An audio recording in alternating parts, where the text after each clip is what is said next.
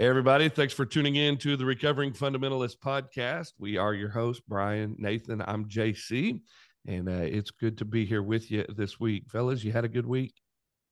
Having a good one, man. It's good to see you guys again. Yep, I've had a great week. Everything's moving right on. That's good. It was great last week hearing Papa Edwards, Craig Edwards preach from the Jordan River, standing in the Jordan River. And I'm telling you, that is one of the coldest body of waters I think I've ever studied in my life. And the whole time he's preaching, I was standing in the water just to his right. And I was like, he's got to be freezing because I'm about to freeze to death right now. And guys, we solved one of the church's great mysteries. Craig Edwards can preach a 10-minute sermon. Yes, I did not think that was humanly possible, but I was surprised when I looked at the recording and saw it was only that long because it was so good. Like, man, he had some meat on those bones. That was an incredible sermon, and I won't ever forget it. Yeah, it actually was. You know, people were saying he's always so low key and he seems like he's just easing around. But then when he starts preaching, it's like he becomes this completely different person. Yeah. This lion comes up out of him, and it was pretty powerful. I will say this, JC, I only felt the cold for just a minute because it didn't take but about that long for me to go numb. That's the truth. I got to feel it on the outside and the inside because as soon as y'all baptized me, I opened my mouth, and it was like just half the Jordan River into my lungs and stomach. I drank the Jordan River. Did y'all know, they told us two things. Don't drink the Jordan River, like don't open your mouth, and don't let the Dead Sea get anywhere near like your face or anything. Y'all remember Brandon Neal was walking out towards the Dead Sea and tripped on a rock and face first right into the Dead Sea. Yeah, it was the underwater wall. There was a rock wall that the water was over, and he tripped over it face first.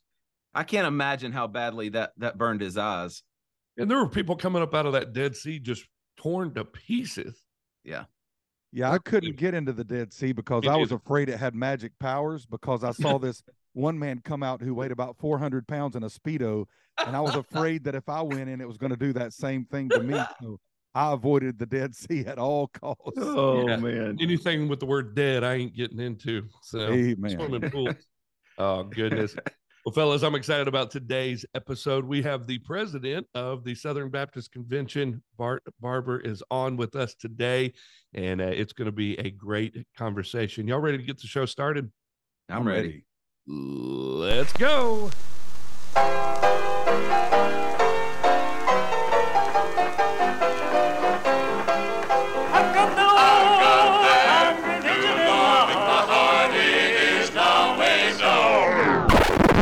The Recovering Fundamentalist podcast begins in 3. These podcasts,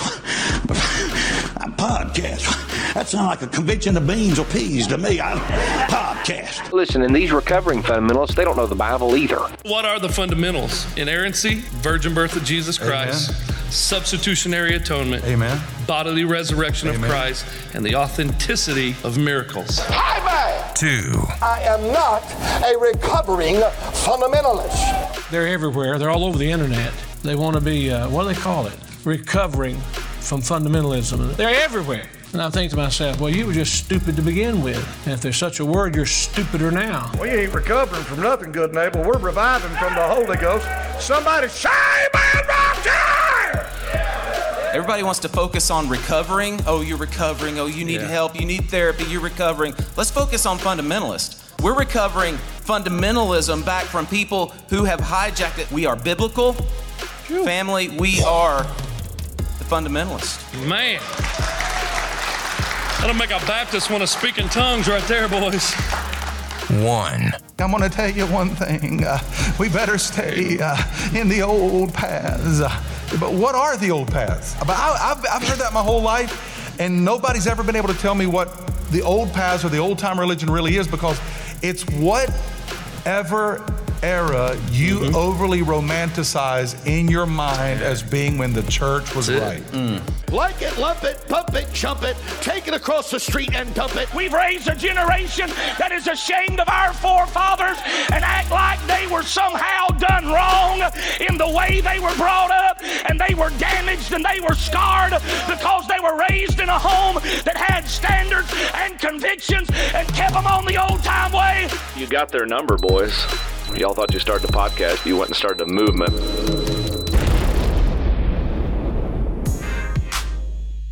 Thanks for joining us for the Recovering Fundamentalist podcast. Make sure to stay tuned at the end of the show to hear more about the RFP sponsors. Now, here's your host for the Recovering Fundamentalist podcast, Nathan Cravatt, J.C. Groves, and Brian Edwards.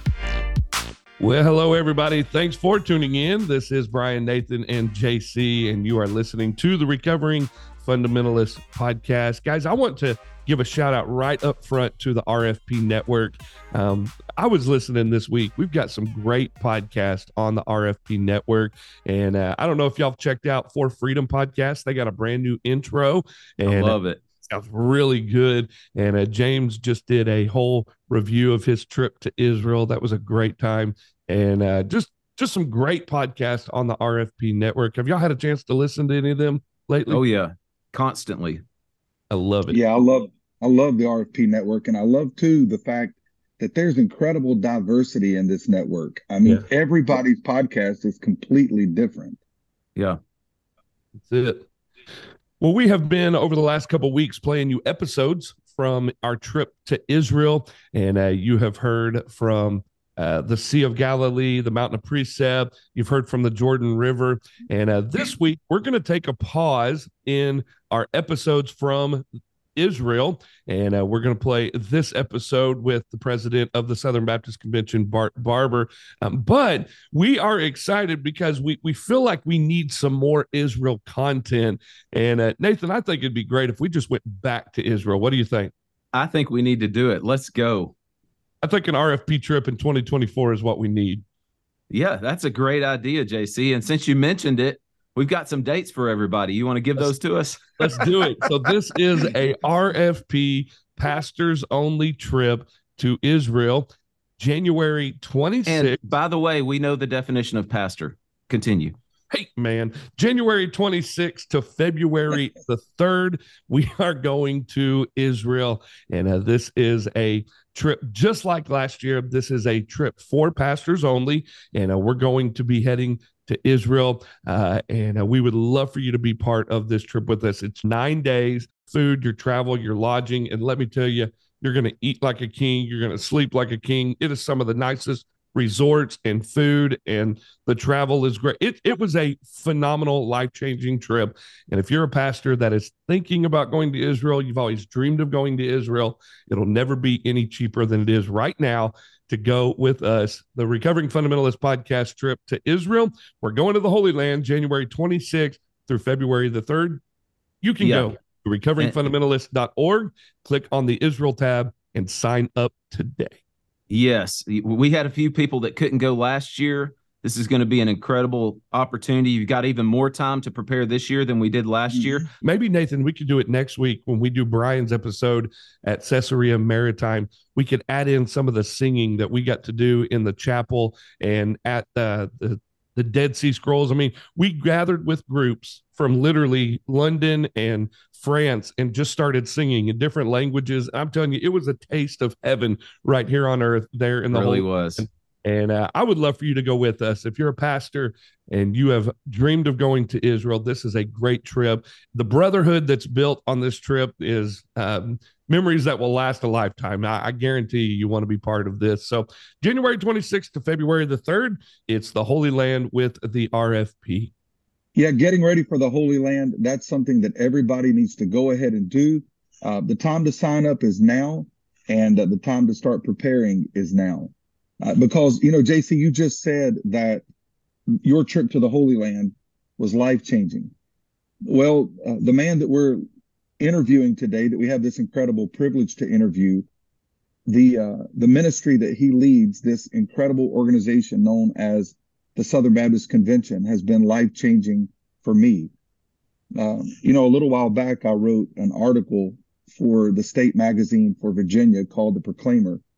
And I talked about the fact, you know, that growing up until I was over the age of 20, I'd never even heard a sermon that wasn't preached by an independent Baptist preacher in an independent Baptist environment.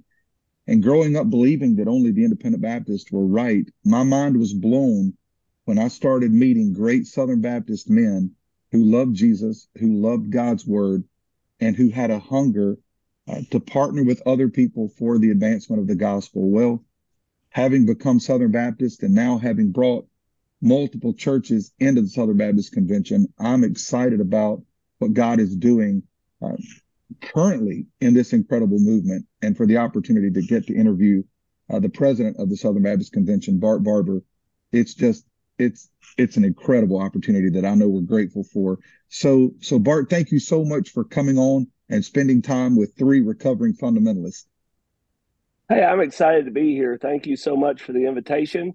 You guys have a lot of fun on here. I think I would do this twice a day. It's therapy for us. Yes, it Everybody definitely else is. gets to come along. So Bart, can you tell us a little bit about maybe your salvation experience? I know you were brought up in a rural community like the three of us, and you were brought up in a small country church like the three of us. Can you talk to us a little bit about what the early days of life in church looked like for you, and how you came to faith in Christ? Sure, absolutely.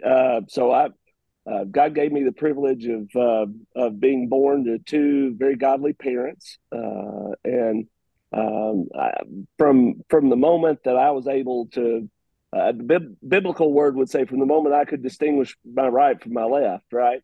So as early as I could do that, there were three institutions that were paramount in my life, and that was my home, and Bethesda Baptist Church, and the St. Louis Cardinals. And those three things, Oh no. Those three things define the parameters of all that was important in my life in Lake City, Arkansas. Obviously, I loved the church and loved my church family a long time before I knew what it was to come to Christ in repentance and faith and to accept him. But that happened pretty early for me. I was not quite 6 when I came to faith in Christ. And I don't have one of those stories where I say, but that wasn't real and it came back later on. It's really kind of the real deal. I'll tell you, as an aside, I when I was a teenager, I kind of regretted that, because the really good testimonies at the youth events were the people who'd done drugs or something. Yes.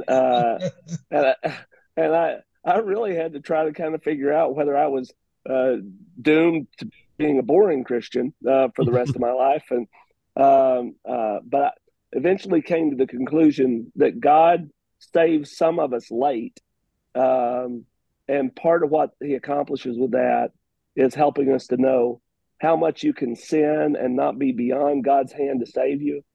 But I think he saves some of us early so you can know how little you have to sin to still need to be saved.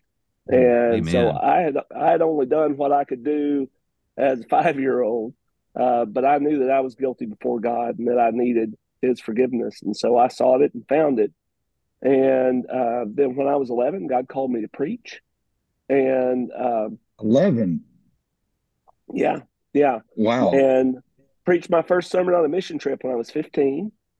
And I pastored a little church there in Northeast Arkansas when I was a senior in high school, and then went off to school. So my early days were all centered around around faith and around God's word. And the most of the, I'll say this, it was all Southern Baptist. I never really had any interaction with independent fundamental Baptists, but I had a preacher once joke to me, Southern Baptist preacher once made the joke to me to say that the definition of inspiration is a preacher with a flashlight under the covers with a copy of Sword of the Lord on Saturday night. That's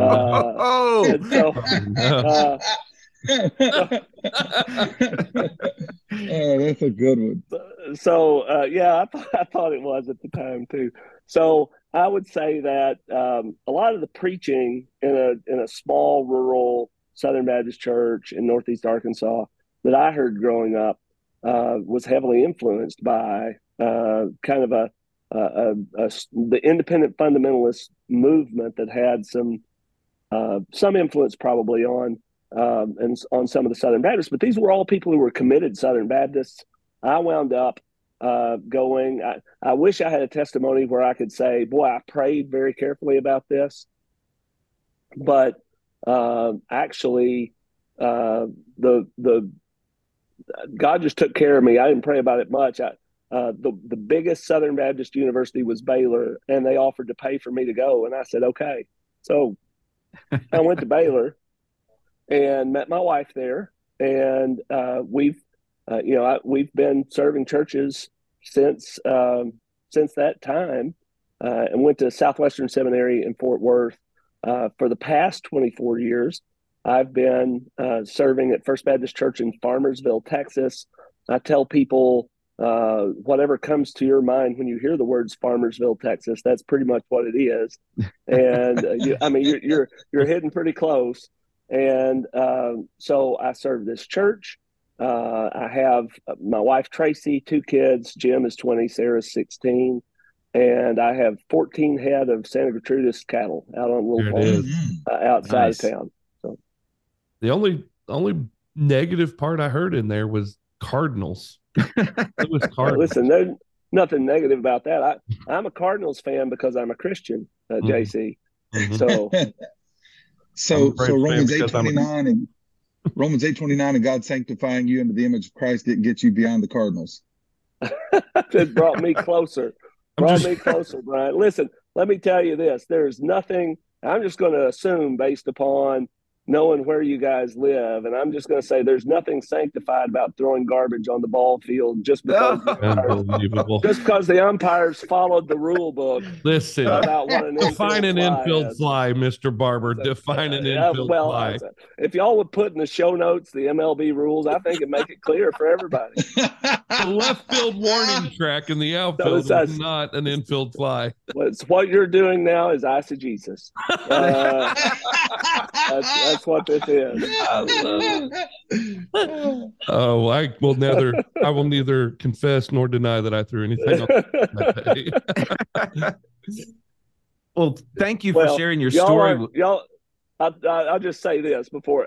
Y'all can't be near as angry at me as my Rangers fans in my congregation are. Because of 2013, they still, they still are really, really upset about being 1 out away, and then winding up to lose the World Series to the Cardinals. I bring it up whenever I can. We know from experience how badly it hurts to get that close, but we do actually have part of the RFP network hosts that are Rangers fans. So Shanna, we'll let you follow up with Bart after this. But thank you for sharing your story and how you came to Christ. And I'm so thankful that kids can understand the simple gospel and come to faith in Christ. And my mom was praying for a preacher boy before I was born. And so I was kind of doomed before I was even born. I fought against it for years. And when I was 24, God brought me back to that calling in my life. And I'm thankful for that. But most of us got to know you as you were in the process of becoming the Southern Baptist president. And there was quite a bit of controversy around that. There always is, disagreements, blogs, podcasts, all this different stuff. But I love hearing the story of how you faithfully served for years in a local church before God lifted you up to this position and opened this opportunity for you. So what was it like for you transitioning from being a local church pastor in a local setting to stepping onto a national and even global stage of the Southern Baptist Convention? Bewildering and bizarre in many ways, Nathan. I would say there are. First of all, I want to say I don't want to make this sound like it's a bad thing, because the fact is, I had the blessing of people reaching out from all over the country to just say, "Man, we're praying for you." We got friends who'll just text me. The one did yesterday, texted me and just said, "Hey, man, you're knocking it out of the park. We really just want you to know how good of a job that you're doing." But I'm not a mega church pastor. I'm not on the conference speaking circuit or anything like that. I don't even have a fun podcast. So I'm none of those things. And after the election was over, the last thing they do at the SBC annual meeting is bring on to the platform the people who have been elected. And so my wife and I are standing on the stairs backstage, getting ready to go up on there. And I looked over at her and I said, "How did we get here?" I have no idea. And since that time, I've looked at her 20 times and said, "How do we get out of here?"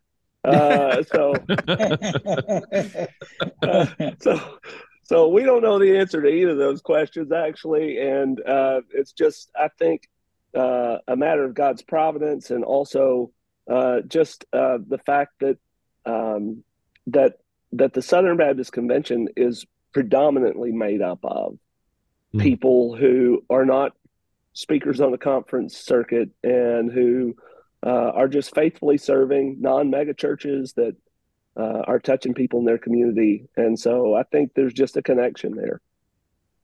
Well, I'm glad you're able to be on here today just to show you're just a real guy that loves Jesus and serves faithfully in the church. And that's one of the reasons we wanted to give you this platform also, is just to, there's always questions around who is Bart, what is he doing, what's his plan. And I love that you're real and that you love Jesus, you love your family. And man, thanks for being on here with us today. It really does mean a lot to us. It's my honor. I'm delighted to be here. Couple questions that we'd love to throw at you, and just have some conversation around that we've written down. And one of these is that since COVID, all four of us as pastors, we've experienced an enormous culture shift socially and spiritually. Is the Southern Baptist Convention challenging churches strongly enough to abandon long-held traditions that are now completely ineffective? Well, that's a great question. Thank you. If I wanted to kind of break that up into a couple of different things, let me say one of the things that has amazed me since June, going around, I had one day that I saw both oceans in the same day. Wow. And just connecting with Southern Baptists, I'm amazed by our diversity. Really. Rural, urban, ethnic diversity, and that's way beyond black, white. It's black, white, Asian, Native American, and African, and all sorts of different groups that are made up in that.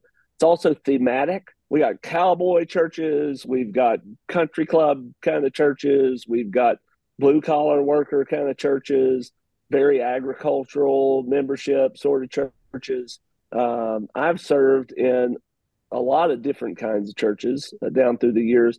The Sunday before the annual meeting in Anaheim, I preached in a church that has started about 10 different congregations within that congregation using those same facilities. And they've got biker church and beach church and all of these different kind of themes that are there. There's bewildering diversity in the Southern Baptist Convention.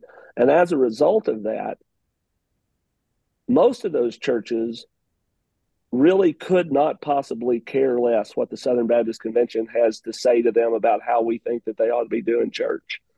The fact is, people don't join the Southern Baptist Convention. They don't leave their churches to affiliate with the Southern Baptist Convention thinking we need somebody to come tell us how to do our business here. Mm-hmm. Instead, they affiliate with the Southern Baptist Convention saying, we want to partner with churches, including churches that are like ours and churches that are different from ours. We want to partner together with those churches to send missionaries around the world and to help plant and strengthen churches that need to be replanted or planted in areas that are underserved with a witness in North America and a few of the other things that the Southern Baptist Convention does. And so how much is the Southern Baptist Convention doing to challenge churches to move away from traditions after COVID? Approximately nothing. And that's probably exactly how much we ought to be doing about that, because some communities have changed dramatically post-COVID. And I've seen that. I was thinking about that while I was at a hotel in California, and they've still got a plastic bag around the remote control. that you use in the hotel, and that's something that came completely out of the COVID experience. But I'll tell you, Farmersville, Texas is not one bit different today from what it was before COVID came through. Yeah. And a lot of those people weren't very different during COVID. They just they just kind of shrugged it off as to the degree that they could. And so within the SBC, one of the great things about the SBC is that our churches are autonomous, and they have, because we believe that they best know how to serve their own communities, and they're not looking for me to come in and tell them how they're supposed to do church. Now, with that having been said, I said I'd break this into a couple of parts. I think the second part of that is every church, with or without COVID, has the risk of developing traditions that are ineffective in equipping and discipling believers, and ineffective in reaching their communities. And I think some of the best things, even for those churches, for the Southern Baptist Convention to come in and say, you're stuck in traditions that are ineffective in discipling and equipping your believers, and that's just going to make them mad. And in the end, may just make them leave the Southern Baptist Convention and go join the Independent Fundamental Baptists or whatever. But that'll teach them. But I tell you, one good thing that the Southern Baptist Convention does is to emphasize the importance of winning people to Christ, of evangelism, and also of training up and calling out believers to maturity. And so most of what I see, the times that churches come to a point where they evaluate their traditions, there are those moments when a church looks and says, we're really not doing very well at winning people to Christ. We're really not doing very well at training up and equipping believers here. And if we want to survive, we're going to have to reevaluate some things. And so I think the best thing that the Southern Baptist Convention does along those lines is through like replant advice, or we have a Nehemiah. No, it's not the Nehemiah Project. I can't remember what it is. It's named after one of those people in the Bible that we have in the SBTC that would come in to churches that are concerned about their effectiveness and help lead them through decision making. And so it's in moments like that where it's not the Southern Baptist Convention challenging anybody. It's people in a state convention or association, or maybe one of the entities, coming in response to a plea for help and trying to provide that help for people who are eager to hear it. That a lot of times the tree you're barking up is not a bad tree. It's just that's the way generally the Southern Baptist Convention is able to help, when receptive ears are attached to people who called out and said, will you come help us? We're having some trouble. Well, I think your answer to the question reveals some perceptions that we've had growing up. So I don't know if you're aware of this. You probably are, but the Southern Baptist Convention was demonized in the independent fundamental Baptist world. Like, you guys were liberals, you were compromisers, you didn't believe the Bible. We grew up hearing so many things. And what I've learned from actually being a part of the Southern Baptist, each church is autonomous. And I hear you saying this in your answer, that you're not barking orders. Yes, there has to be agreement to certain doctrinal stances, and we see that in the Baptist Message and Faith.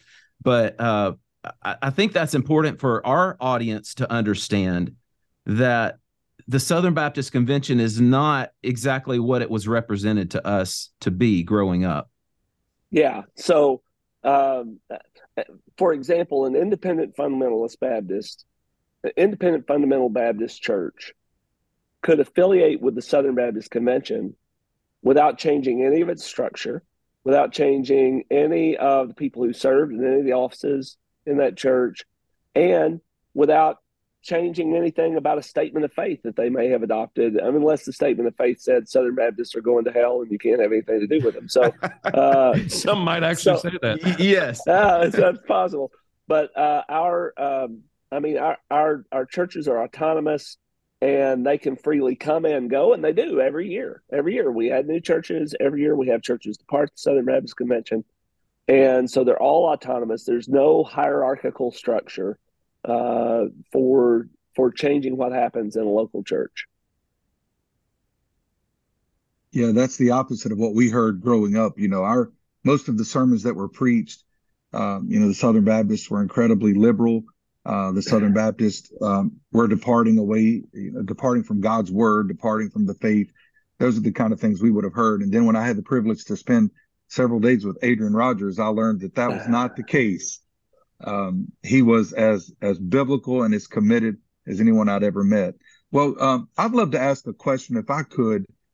So given the current climate of church as a whole, right now, Hope Church, we're doing a lot of work with church revitalization. We're actually very involved in the state of North Carolina, Virginia, and God has given us the privilege to revitalize multiple churches.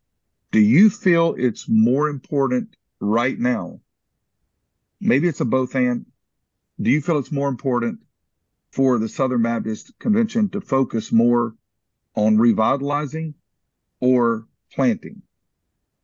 So I think it is a both and I'll tell you why. The Southern Baptist Convention takes responsibility before the Lord for trying to promote the gospel in every corner of the United States of America, right? And so you can't go into Albany, New York, and say revitalization is what we're about, because there's nothing in some of those places to revitalize.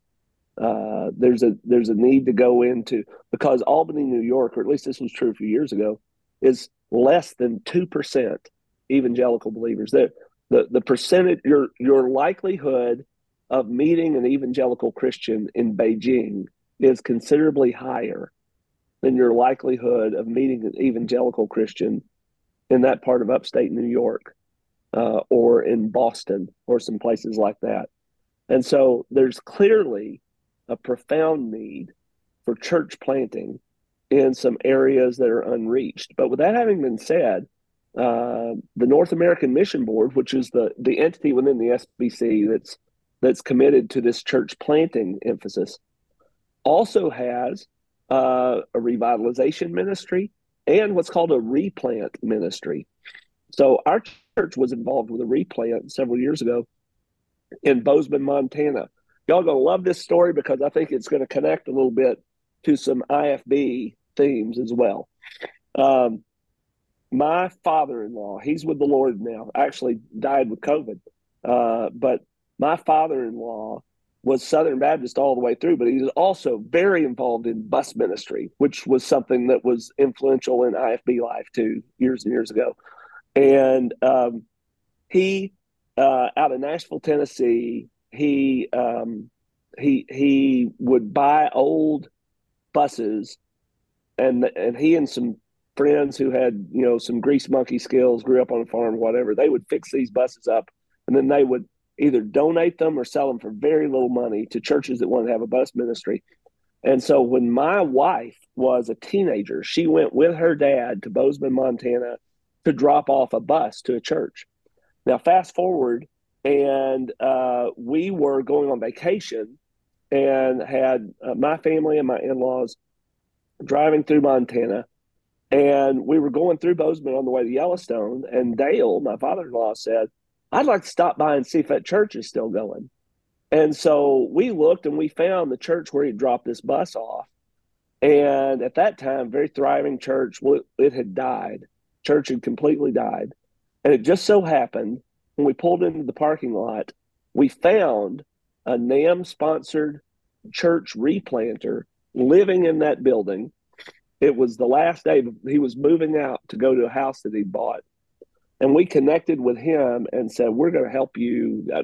God serendipitously has brought us together. We're going to help you."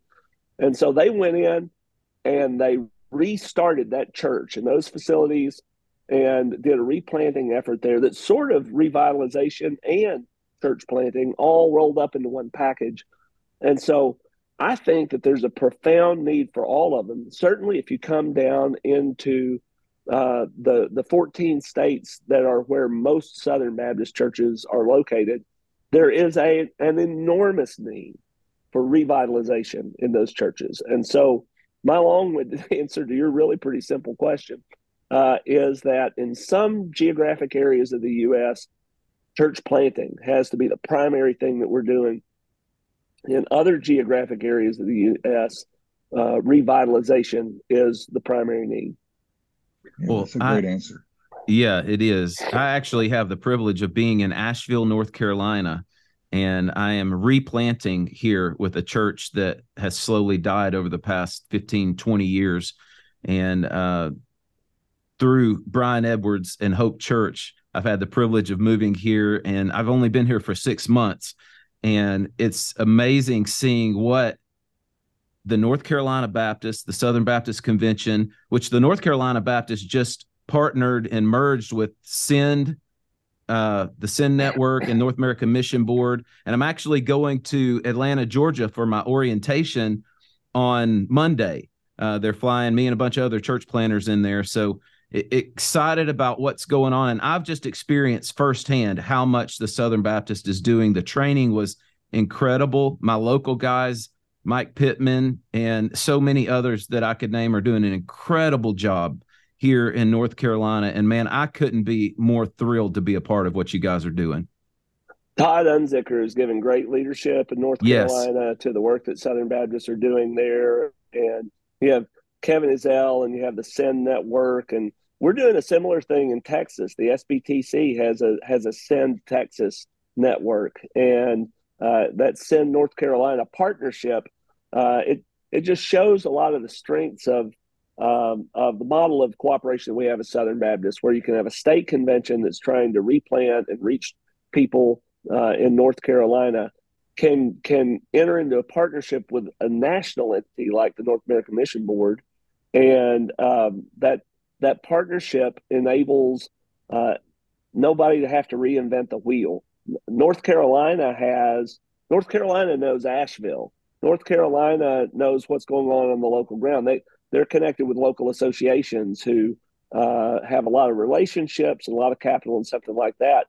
But then NAM nationally has great training and resources and equipment, equippers who can really add value to one another for what they're doing. I've been incredibly blessed by it, and I'm excited to be a part of it. Could you talk to us and our audience a little bit about legalism and liberalism within the Southern Baptist Convention? Because I know both of them exist, and both of them are also resisted. The fun thing about it is both of them are things that I've been accused of. So I think that I could get people to qualify me as an expert on either topic. Sure. Southern Baptists, again, I said a moment ago, and bewilderingly diverse family of churches. In fact, I've said before, it's not even accurate to call us a family of churches. We're a family of families of churches, is really probably the best way to say it. And within that, you've got folks on all sides of things. I'm going to be a little bit careful in responding to your question, because the terms liberalism and legalism are terms that are not real carefully defined in the way, I mean, there are careful definitions, but not everybody's agreed to use them. And so, my dad, whenever we would be driving somewhere, the definitions I've learned of a different set of words, a speed demon was anybody driving at least 5 miles an hour faster than how my dad wanted to drive. And a grandma Sunday driver was anybody who wanted to drive 5 miles an hour slower than how my dad wanted to drive. And the center of reference and the definition of all things was how fast my dad wanted to drive. And sometimes that's the way we are with the words legalism and liberalism. Anybody who has tighter convictions than I do about something is a legalist. And anybody who has looser convictions than I do about something is a liberal. But instead, what I'd like to do is say, as far as that kind of defining those terms go, We just need to kind of chill out and live and let live. And just know that some people are going to have some stricter convictions than I do. And some people are going to have some looser convictions than I do. And that doesn't necessarily mean we can't cooperate with one another. How I would define those words is this way, okay? I would define legalism as, first of all, the strongest definition is anybody who takes something that is extra biblical and makes it a requirement for salvation or a necessary element of faithfulness as a Christian. Amen. So if I said, let me take one for me. I'm a teetotaler, abstaining from alcohol. In fact, I can say I don't even know what it tastes like. I've never had a drink of any intoxicating beverage. I learned to read early, and that gave me extra years of reading that big church covenant that was on the wall in the little church that I grew up in that said that I remember those from the sale use and whatever. However, I've got friends who drink, and I'm not going to. I'm just not going to. It's not just that it smells nasty to me, which it does. It's just that that I don't want to do that. And I think apart from the idea of whether it's sinful or wrong just to have a drink of alcohol, there's a prudential matter of that to me, and I'm not going to do it. But I do not think that my friends who drink alcohol are lost because they're drinking alcohol. And I do not think that they are lesser Christians than I am because they drink alcohol. I just think they're making a choice I wouldn't make. And I think some of them are making a choice that winds up really being destructive for them. I've could cite some cases, of that kind of thing that's happened. But I think some would look and say, just because I don't drink, I'm being a legalist. You can't have a conviction that's stricter than mine. And yet I would think it would be legalism if I looked at somebody who drank a beer every once in a while and said, I question your salvation, or I question your faithfulness as a believer because you've made that choice. So I think that's legalism, and we do have it in the Southern Baptist Convention. There's no doubt that we have it in the Southern Baptist Convention. We have it. When I say we have it in the Southern Baptist Convention, I don't know how much we actually have that in the Southern Baptist Convention. That is, in the meeting that happens. Because the beautiful thing is when you bring these messengers in from all over, you've got this diverse group of convictions about all of these matters that are not really addressed very clearly in the scriptures, or not addressed at all in the scriptures.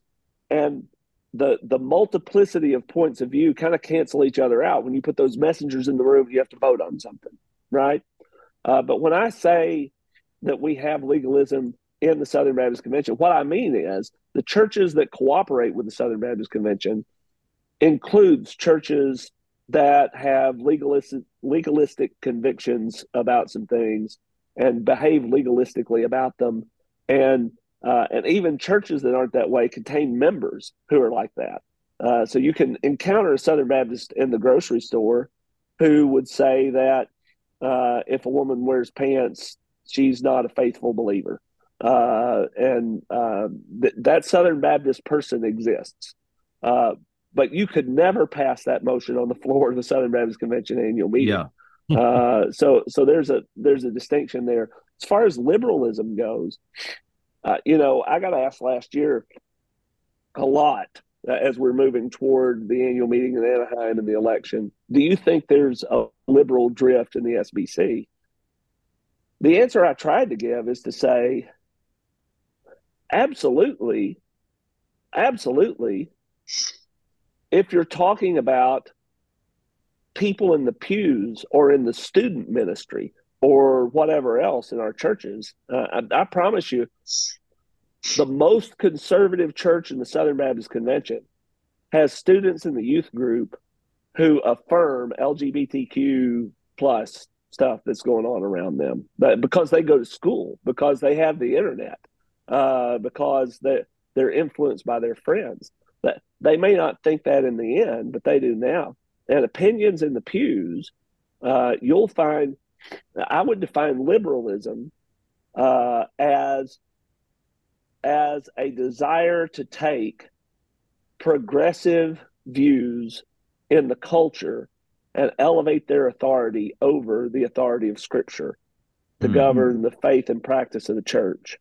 That's great. And that's rampant in the pews of Southern Baptist life, but not so much, I think, in the pulpits. I know a lot of pastors in the SBC. Most of them are people who affirm the inerrancy and the sufficiency of Scripture when it comes to determining the faith and practice of what we do in our churches and even in their own life and personal holiness. They're just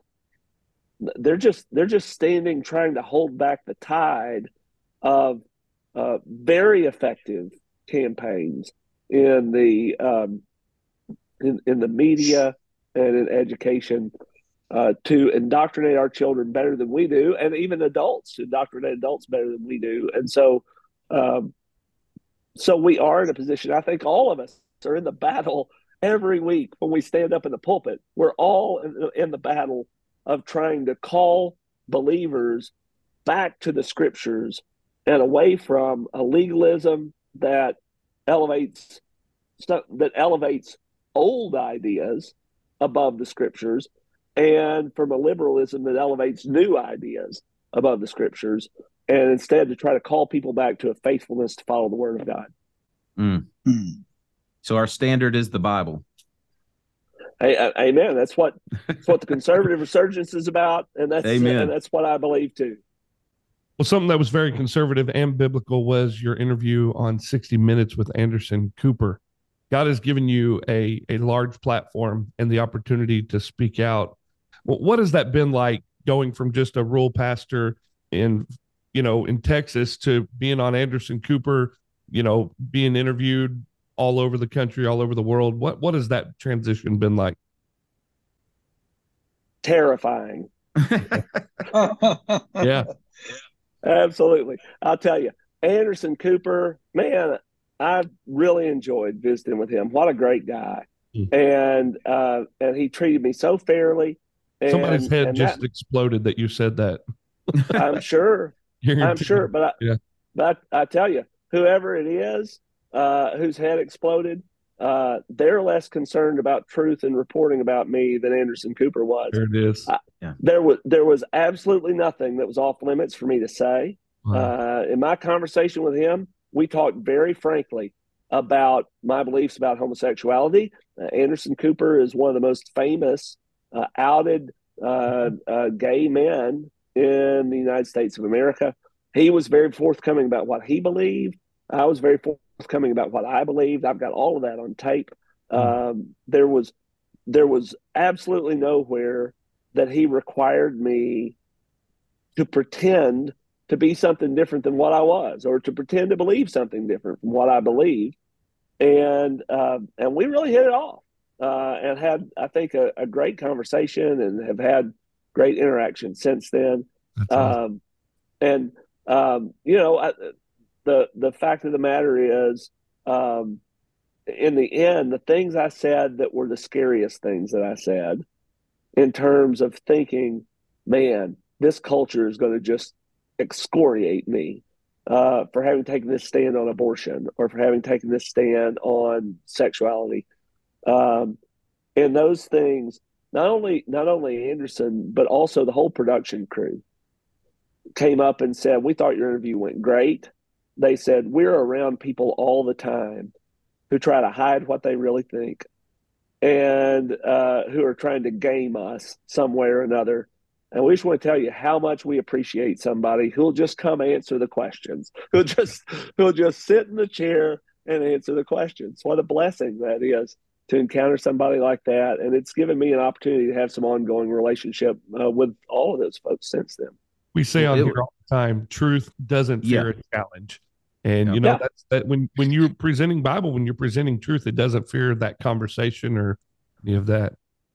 What I thought was the most refreshing in that interview was when you took credit and you owned the Southern Baptist shortcomings and publicly confessed and repented of the sins that we have been guilty of being a part of. Not that the convention overall approved of that, but those things happened on our watch and in this organization. So that was incredibly encouraging to me that you weren't afraid to admit the wrong. Well, there's no escaping that at this point. And I think Nathan, that hits on something that I think is so important. We preach a gospel of repentance and forgiveness, but we are sometimes among some of the least repentant people that I know of. Don't you find it remarkable when people say that they're sorry in a way that's convincing? And I mean, remarkable because it's rare.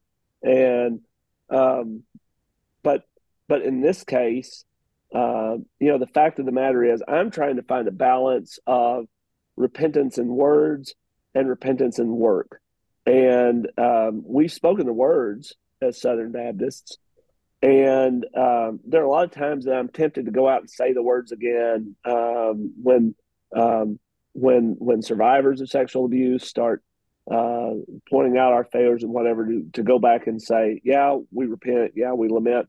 But really, the time that we're in right now, what I'm trying to focus on is not so much talking about it, but about trying actually to get some things done. And so we're trying to launch the Ministry Check website.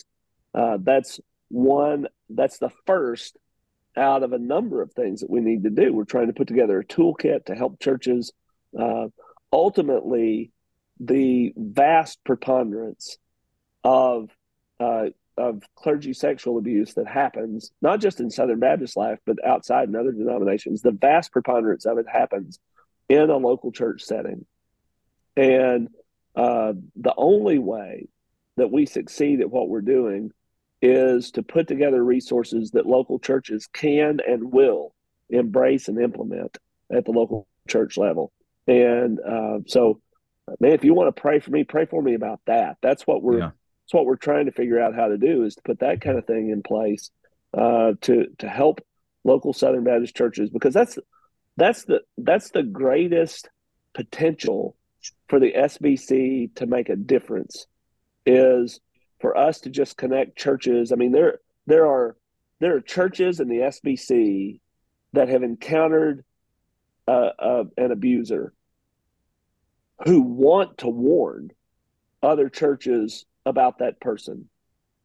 And maybe it was something that didn't rise to the point, or statute of limitations or whatever. It's not criminally prosecutable. They're not going to be able to go on a watch list.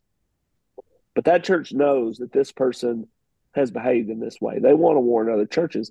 And then there are churches that are calling people who want to be warned. If the person they're calling the staff, or if the person they're putting in a volunteer role is somebody who's dangerous.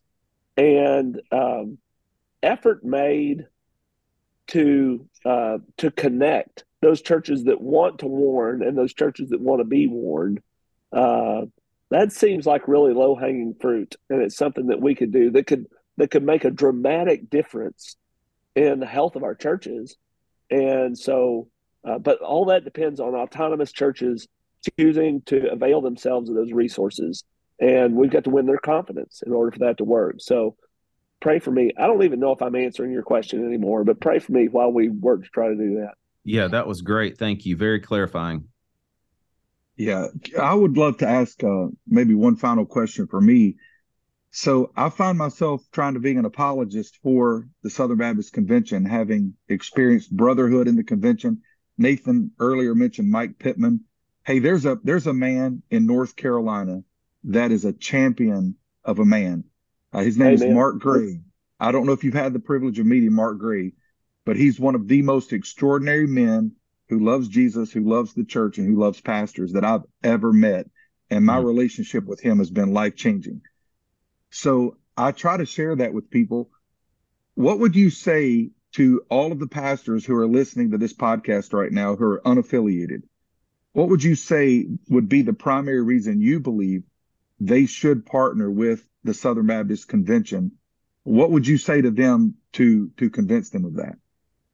Listen, I get asked that frequently, and to some degree, I'll shape the answers to the circumstance and beliefs of the person who's asking, because the SBC is a really big organization with a lot of benefits.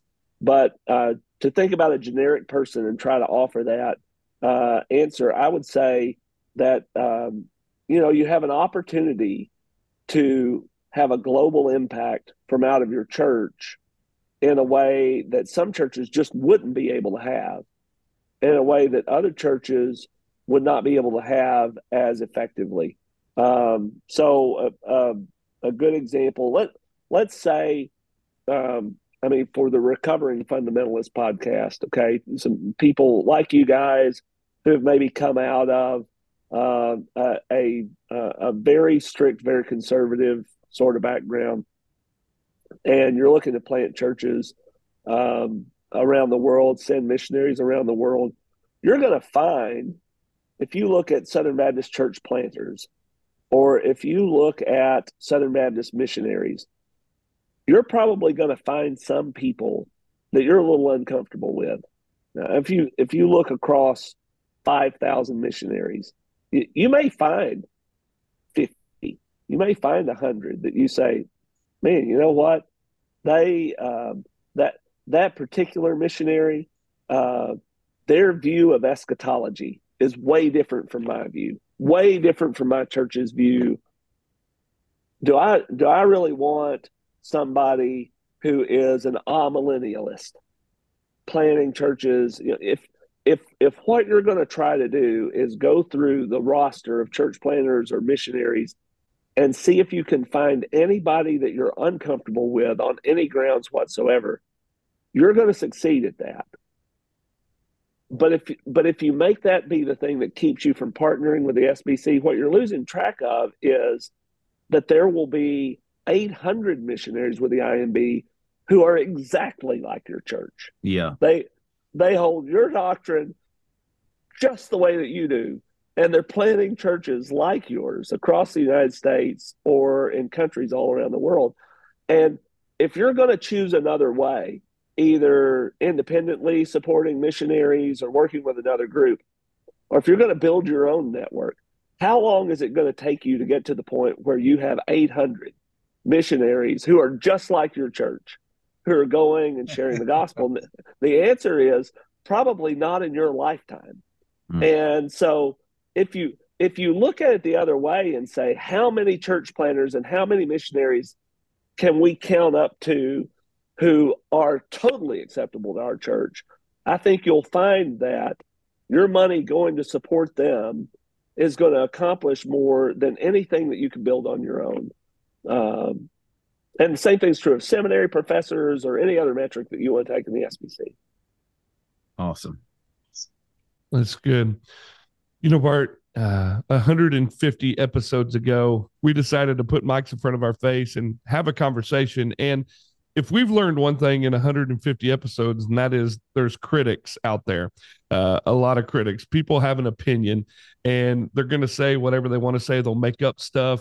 They will they'll call you all kinds of things, and you'll learn a lot of newness about you. And I'm sure in the last year that you have gone from pastoring a rural church to the world platform, how have you personally learned to handle the critics, the negativity that comes your way in the role that you're in? Well, I'll tell you, JC, I've made some mistakes, I think, as president of the SBC in doing that.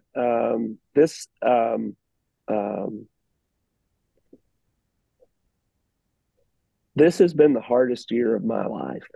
And I'm not talking about the presidency of the SBC.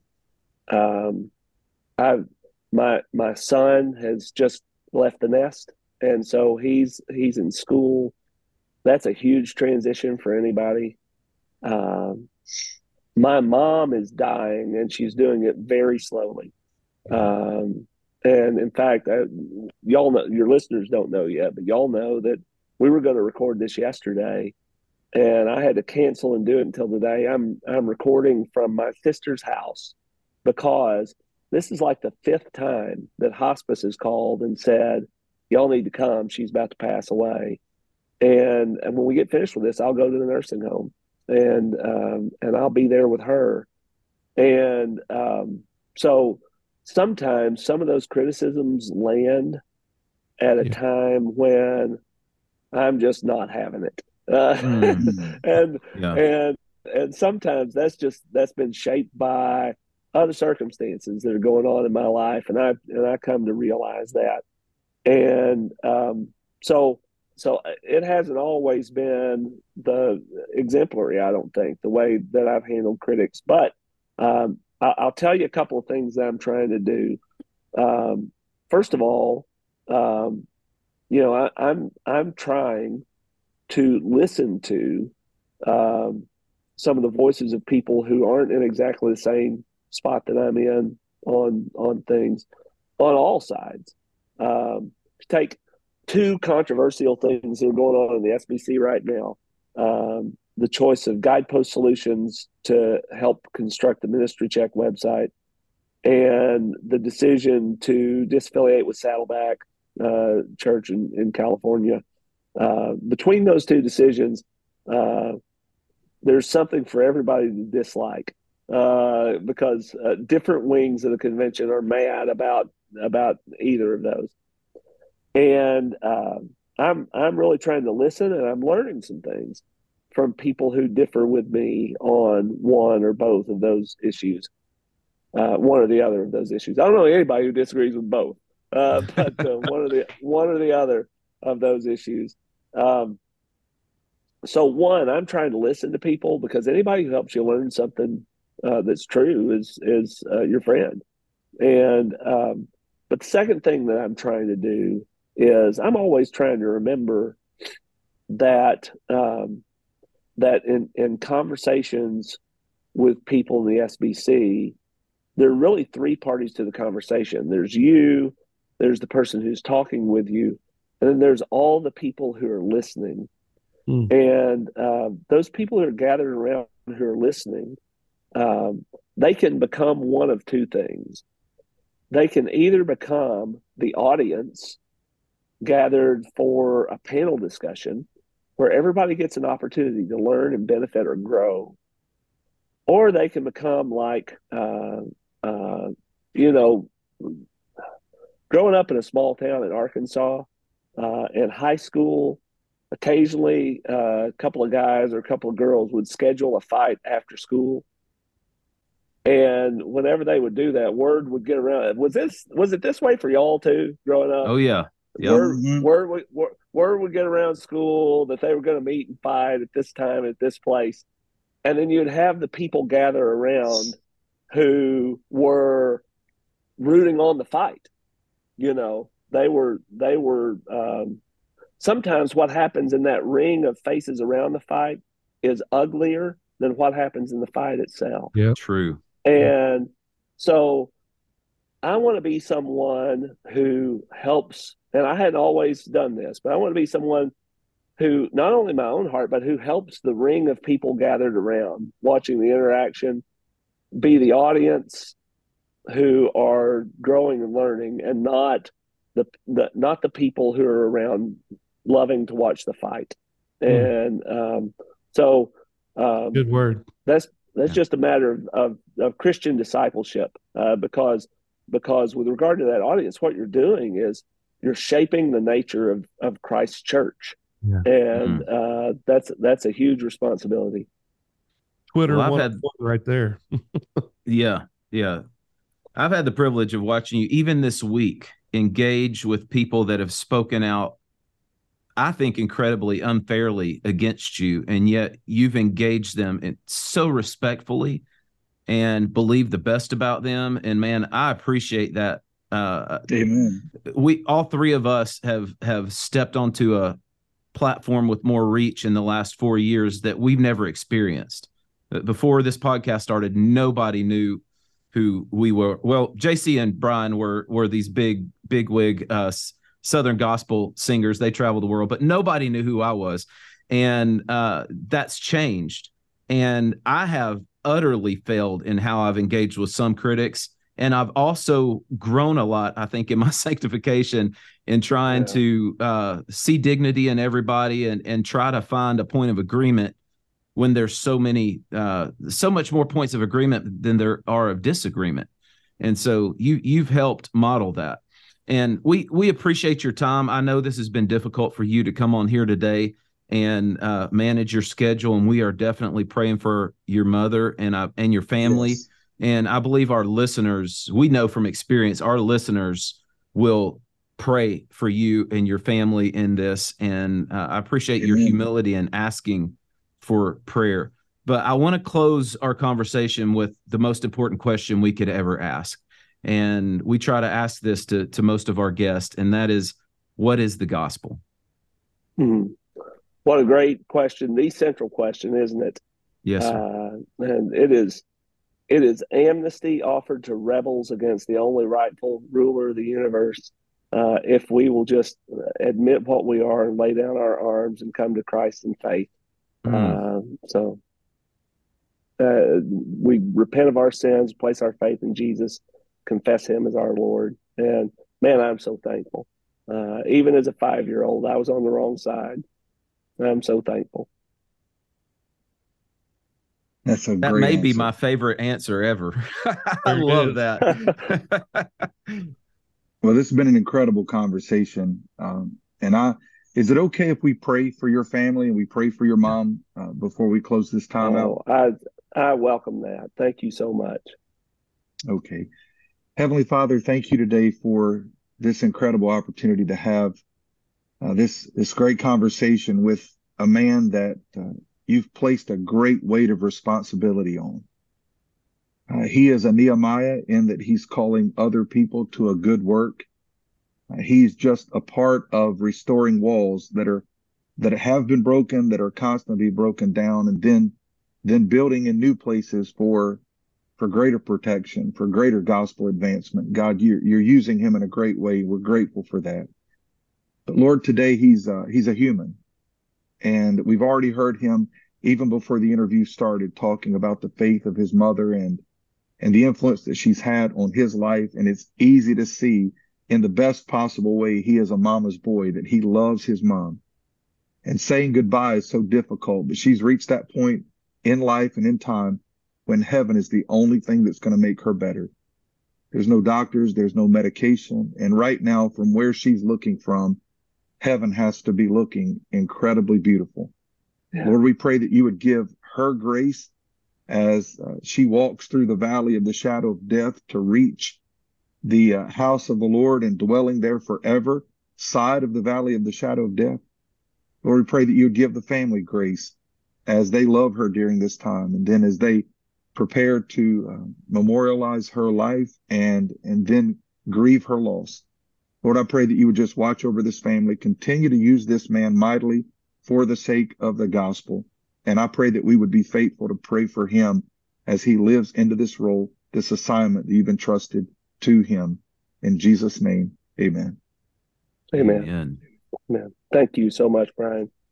Well, Brother Barber, we're so glad you came on with us today, and it's been a great conversation. We hope to have you back on the Recovery. It's been a blast. I love it. Hey, I tell you what, it's January 26th to February 3rd. If you ain't doing nothing, go to Israel with us. It's going to be a great trip. Just go to recoveringfundamentalist.org, click on the Israel tab, and go to Israel with us. And who knows, maybe the prez will be there. It would be a great trip. We'd love to see you there. Guys, you have a great week. Be sweet. Peace. Thanks for listening to the Recovering Fundamentalist podcast. Be sure to stop by our social media, Facebook, Instagram, and Twitter. Give us a follow. Also, go to our website, recoveringfundamentalist.org. That's recoveringfundamentalist.org. There you can find Recovering Fundamentalist swag. You can get your t-shirts and hats. You can join our ex-Fundy community, see where we're going to be having some meetups. It's the recoveringfundamentalist.org. Be sure to join us next time for the Recovering Fundamentalist podcast.